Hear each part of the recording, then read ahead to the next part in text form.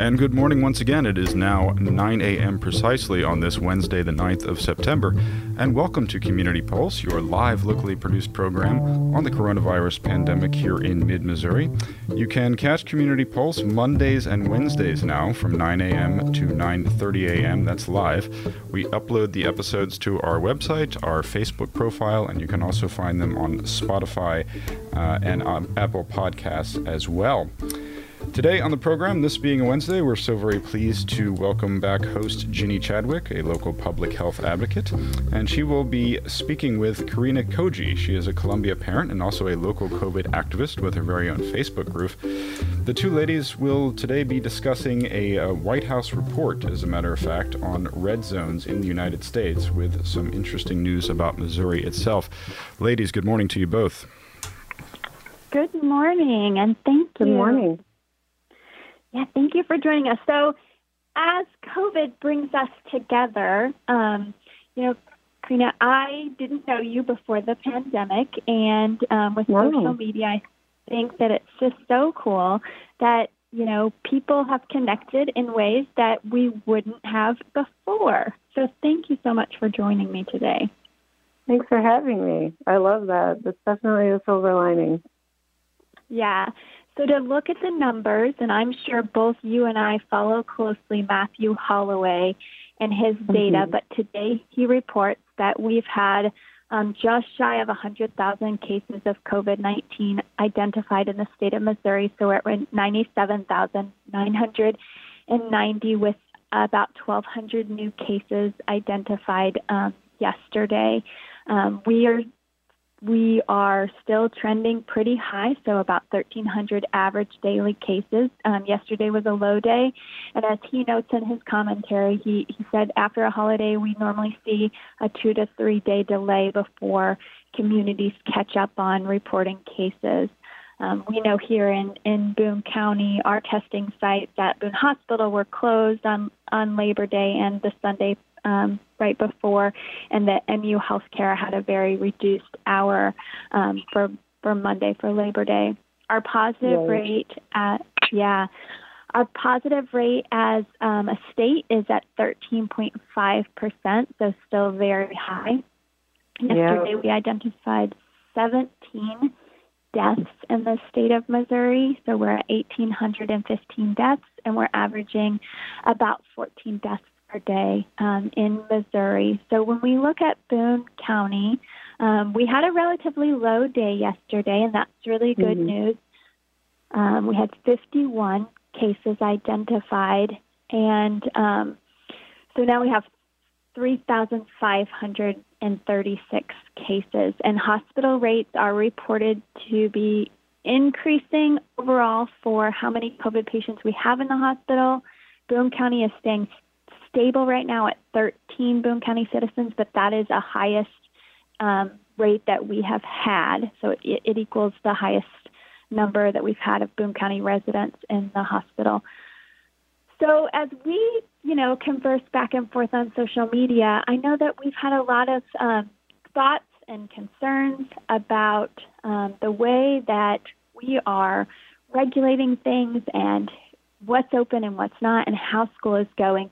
And when we look at Columbia, Missouri, the New York Times is now reporting the metro areas with the worst outbreaks nationally, and they're looking at the greatest number of cases over the past 2 weeks.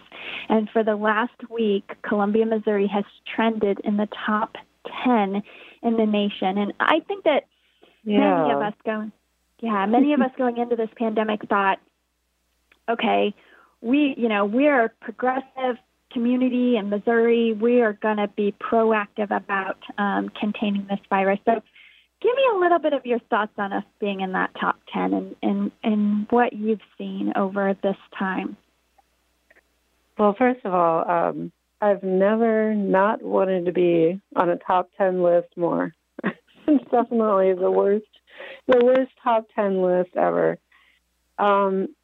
It was pretty shocking for me personally to see us kind of, our meteoric rise to get on that list. And it's very sobering. I think it at this point very, very difficult. You have to work pretty hard to hold on to that thought that coronavirus is not, a serious issue and that it isn't widespread in our community.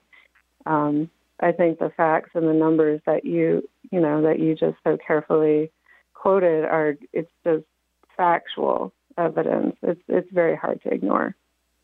It's pretty sobering, for sure. Yeah. So before we popped on this call, you told me, which I didn't even realize, that you have a Facebook page. So tell us a little bit about the Columbia for COVID Facebook page. Sure, I'd love to. It's a Facebook group, so just a little bit different from a page. I mean, serves the same purpose. It's just a little bit more interactive and community-based. My friend Jessica Christian and we started Columbia Against Corona back in early April. We had been helping out with another local Facebook group that decided it wasn't going to kind of stick with, the factual information and just be a coronavirus resource. So we were like, well, there's nothing like that here, so let's start one, which is usually kind of how I get going on something. I look around, I go, oh, we don't have that. We should have it. So it started out, we're still doing the same thing. It's meant to be a local community resource group. So it's a great place to come if you don't really know where to go or what to do. So you come to us and we we're a little bit of a hub for stuff like that. And we also provide actual, reputable, vetted information about coronavirus, which we all know can be tricky to come by. There's a lot of stuff out there that's not accurate. And so when you come to our group, you can rest assured that myself, Jessica, our mods, we've all looked at everything that's being posted in there, and we've researched it, and we've made sure that it's reputable. And I like that it helps keep people out of overwhelm. This is a very overwhelming time, and digging around, trying to find numbers and trying to find resources and do research, that can be really, really hard and can really stress people out. So being part of this Facebook group is like, we're a community, we're supportive, but we're also really committed to facts. And that can be a load off people's minds and can be really helpful for them. For those of you who are looking for it, it's Columbia Against Corona. And it is a private group, but you can request membership and you get approved pretty quickly because I just did it this morning. Yeah. And we were a public group for several months, but we started having numbers just saying, hey, it might be good to take it private. People might feel better about interacting and posting. So we did that. You can still find us. You just can't, read the posts and see who the members are unless you are a member yourself. Right. And as we all know, getting accurate information can be challenging right now. And, sadly, we see that, community members across the country are trusting media less and less. And so somewhere to turn to that, is a locally hosted group.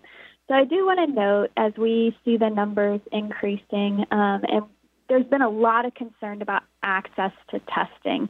And we've heard the college students say, well, we can't get access. So the Boone County Health Department is promoting, the Missouri Department of Health and Senior Services is having a free COVID testing day. And so no symptoms required. You do have to register, sign up to make an appointment. And I will send the link for us to post on the KOPN website, but it is on the Boone County Health Department social media page, and it is on September the 14th and 15th, so next week on Monday and Tuesday, from noon to 7 at the Crossing Church parking lot. So anybody in Boone County, and in fact, anybody in the state of Missouri, you don't even have to be a Boone County resident, anybody in the state of Missouri can go to the Crossing Church. You do have to register. Registration is open. They are hosting, the state health department is hosting 6 counties. So Nottoway, Rawls, St. Charles, Wow. Madison, and Perry are all hosting in that same week, not the same day, but the same week. They're all hosting free testing. And obviously we chose those counties because we see wide community spread. And when we talk about like our positive rates.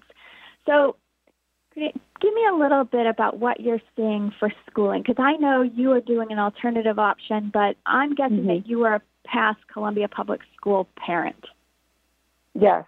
Yes, I am. I have an older son who graduated from high school last May, and then I have a second grader. So yes, I've been part of the CPS community for a really long time. And so, one of the things, so CPS started yesterday, and I have a daughter who's a senior at Hickman, and so she started her, senior year online yesterday. So I think that we hear in the community a lot about the barriers that parents faced and the technological challenges of yesterday. What are some of the things that you heard or saw or experienced? Well, I think what's really been bothering me is that the virtual curriculum, just by its design, just by its nature, it can't be made fully equitable, and it can't be made fully accessible. And I understand that we have some limited options. We're kind of choosing from an array of sort of not great choices. And I am glad to see that CPS is working really hard to try and provide educational opportunities to Columbia kids. But yeah, there are a ton of design flaws, and there's a lot of things that I have trouble with. Personally, my family was not able to access the virtual curriculum due to a number of situations, mostly relating to not having access to reliable high-speed internet, which is a prerequisite. You just can't do the curriculum without that. And the truth is that there are thousands of Columbia families that do not have access to reliable high-speed internet. So that's pretty. I think even some of our faculty staff at Columbia Public School, I know my daughter is in a chemistry class, and the Rockbridge High School chemistry teacher at the same time as she was taking chemistry, who she has a friend in the class, said, the teacher just left the room, not on purpose, but her internet went out, right? And so she was absent from the classroom for about 20 minutes. And so, for all of us in Columbia, and I think especially as the demand yesterday was extensive, I saw many people post, my MediaCom went down, or and these are all glitches at the right, and things that I live in a 600 square foot house. There's 3 of us here. So yesterday when we were all on a Zoom call, right, that was very hard. Oh yeah. I mean, and just the expectation that, a parent who's working from home, if they're lucky enough to be able to do that, is going to be heavily, heavily using the internet probably all day, including live streaming and Zoom. And then on top of that, you have 1, 2, 4 kids, depending on your family size, who are all doing the same thing. And you all need to be somehow separate from each other and not in each other's Zoom background and not talking over each other. And I mean, it's a logistical nightmare. So I feel you on that. I'm really impressed that anybody's able to make that work. Yeah. So Columbia Public Schools is doing their meal service. So if folks in the community need that, they have I'd love to talk about that because that's really cool. Yeah, go for it. Tell us what you know, and then I'll... Okay.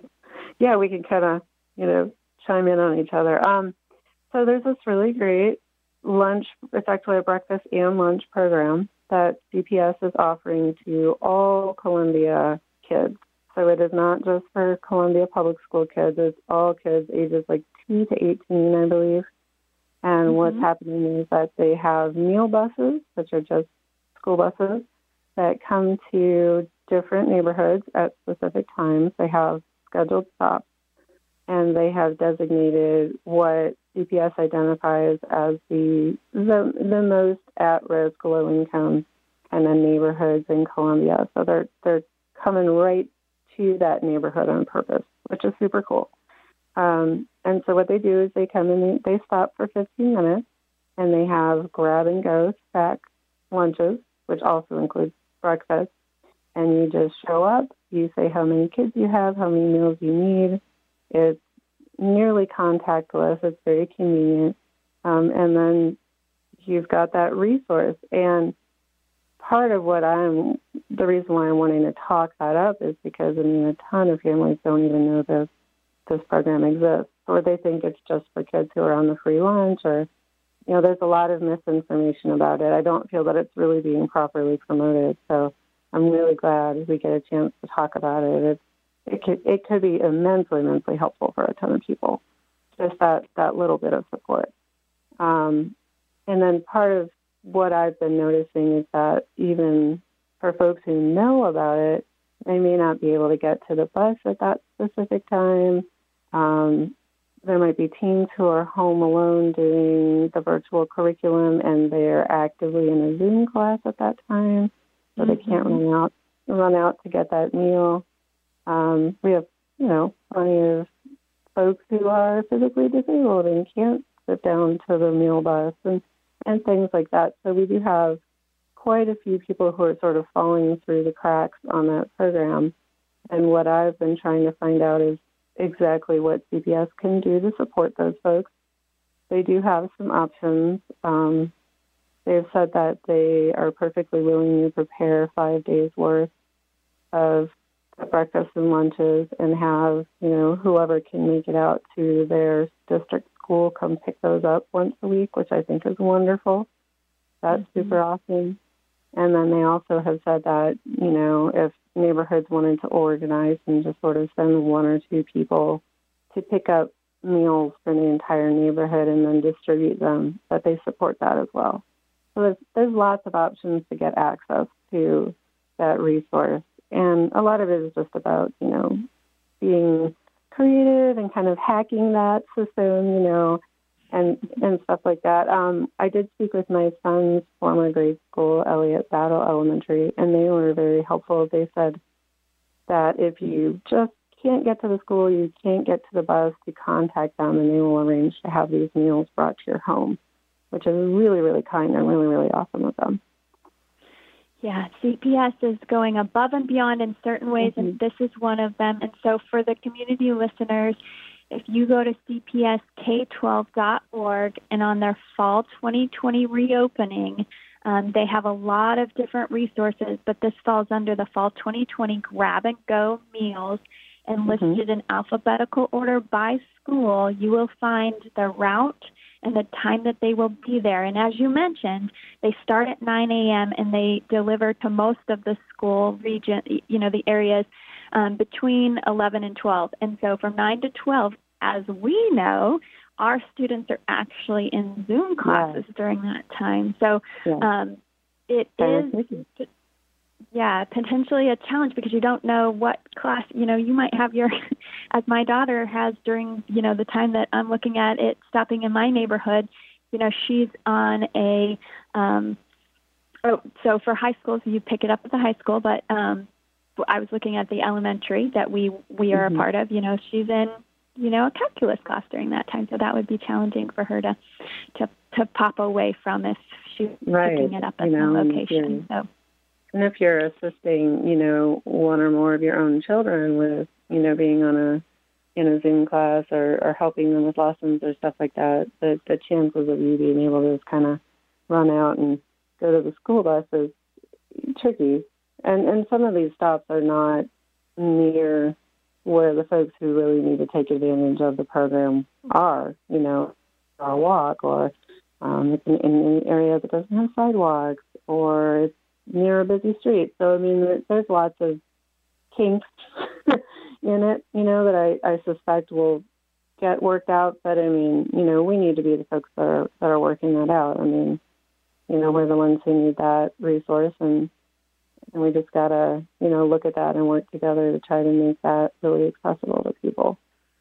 Yeah, and as you said, the school has been willing to work hard to make sure that the kids have access to that.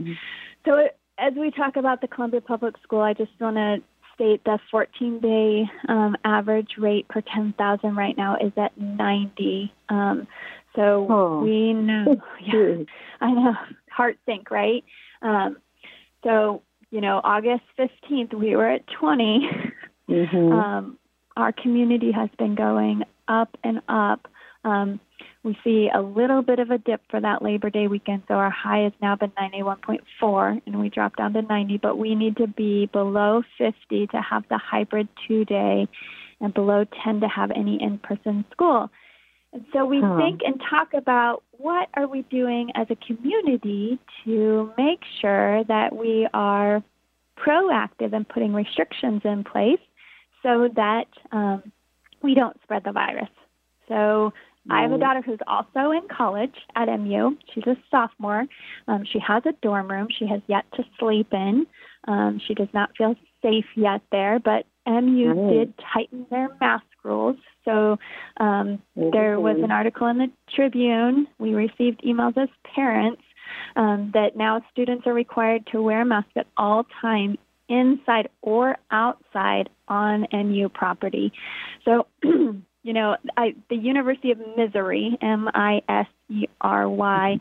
is a Twitter account, in case you guys haven't been following it. But, they have definitely been critical of the process that MU has taken. And I think that there's true concern, right? So MU is isolating students who test positive. They have, for those who are on campus, they have some dorms that they have isolated students, and they also have reserved hotels. Where the gap lies is that if a student is living off campus, that's not necessarily a case that they are fully providing services for. And, there's been some criticism that, the university has not been providing meals in a timely manner to these students who they are isolating in the hotel rooms and in the dorms. So, social media is full of stories from these students about not being brought meals and being put in dirty motel rooms that, they don't feel are very secure. And, there's a lot going on that concerns me about Mizzou's response.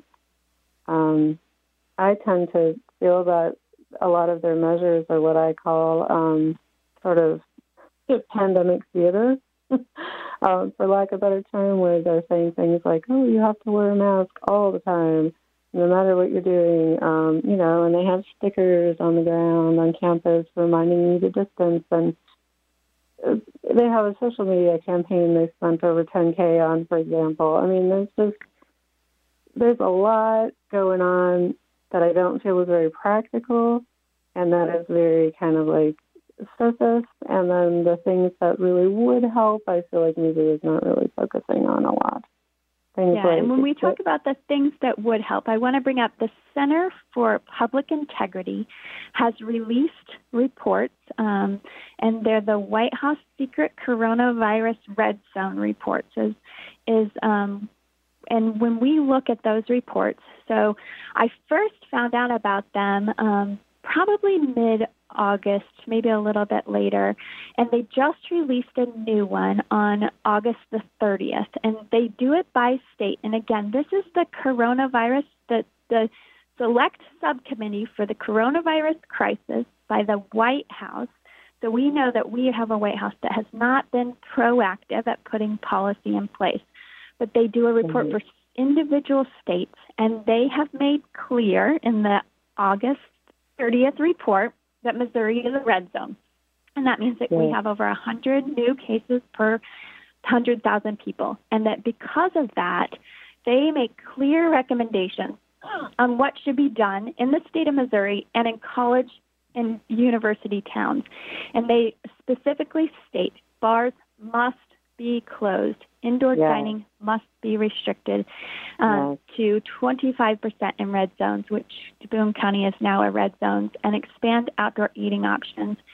Community spread must be decreased to protect vulnerable populations in nursing homes. So university towns need a comprehensive plan that scales immediately for testing all returning students with routine surveillance testing, immediately identifying new cases and outbreaks, and isolation and quarantine. So we know that the University of Missouri, Columbia, did not test all incoming students, and they don't have an ongoing plan for testing and surveillance. As a matter of fact, many students are expressing that they aren't able to get access to a test, even if they want one. So that's very concerning. I agree with you. But I'm not sure what is going on there. Sorry, go right ahead. I just needed to interject that for a moment. Absolutely. Yeah, so I mean, mainly, as we're going to share on the Facebook page, I wanted the listeners, I know the Tribune has reported on this as well as the St. Louis Post-Dispatch. I'm sure the Kansas City Star has. I have not seen the article, but just making clear that the White House Coronavirus Task Force has put out a summary specifically for Missouri.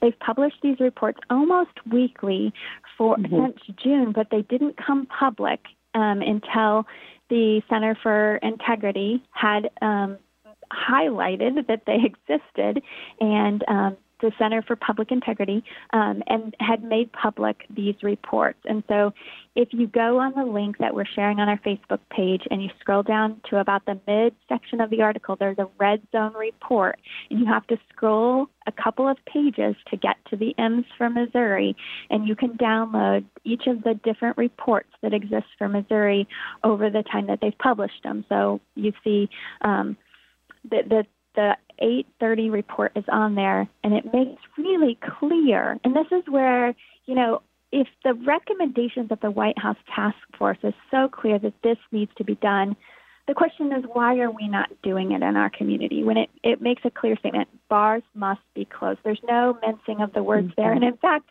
they made that statement stronger from the previous week's report. And so, I have emailed the City Council to ask them. I know that most of the discretion on what we do has been left up to the director of our health department, and we have closed bars earlier now, so they now stop serving at 9. And that's progress. It's not enough progress. I also asked the Coronavirus Task Force at the University of Missouri why they chose not to test all students as they returned. And, the response that I got back from a member who is a pathologist on the committee indicated that that the White House Task Force recommendations do not make sense for the University of Missouri, which I thought was a very interesting response. Yep, that's a good word, interesting. That they didn't have the resources or the capacity to test that many students, that it would be financially prohibited, and that the laboratory wouldn't have capacity. Then you have no business having in-person schooling if you can't test every student. That's bottom line. You should not be conducting in-person classes if you can't test everyone. Our half hour flies by fast, but I think that's the perfect way to end this. So, any last thoughts before we finish up? Gosh, I have so many. Really, the biggest thing that I just want to get across is that just because we don't have a statewide mask mandate, or just because Mizzou is making the choices that it's making, or just because the bars aren't closed officially, doesn't mean that we as individuals can't mask up or demand access to testing or stay out of public restaurants and bars ourselves. We don't have to wait for our legislators and our lawmakers to do that. We can do that now. We can do that yesterday, as a matter of fact. I mean, and this is so important. I can't get that point across enough, that we can immediately step into action and we can take responsibility as individuals, and we can do what we would really like to see our government and our organizations do. We can do that now. And to me, that is probably the single most important thing that I can say about that. Just start now. Model the behavior we want. Thank you so much for joining me today, Karina, and back to you in the studio, Peter. Thanks for having me. Thank you very much, Karina. We appreciate you being here as well. If you happen to be just joining us, that was Karina Koji. She is a Columbia parent and a local COVID activist with her own Facebook group, and she was being interviewed by Ginny Chadwick, our resident public health advocate here on Community Pulse. We thank them both for joining us, and we also thank you, the listener, of course, for tuning in. A reminder of our production schedule, revised since a couple of weeks now. We come to you live from the downtown KOPN studios Mondays and Wednesdays from 9 a.m. to 9:30 a.m. All of our episodes are then uploaded to the website, Spotify and Apple Podcasts, and our Facebook profile. Apropos the Facebook profile, we will be uploading a link to the White House Task Force report that the ladies were discussing. Coming up next, we have 51%. Next time that Community Pulse will be coming to you live will be Monday at 9 a.m. with Dr. Elizabeth Alleman and Mallory Daly. Until then, thank you so much for tuning in. Please stay safe, stay informed, and don't forget to cultivate a cheerful confidence that your body has the ability to fight infection. Pleasant weekend to you, Columbia. We'll talk to you next time.